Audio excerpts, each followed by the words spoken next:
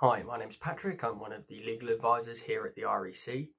One of the questions we're being asked a lot at the moment is about how to manage a return to the workplace following the end of the lockdown period.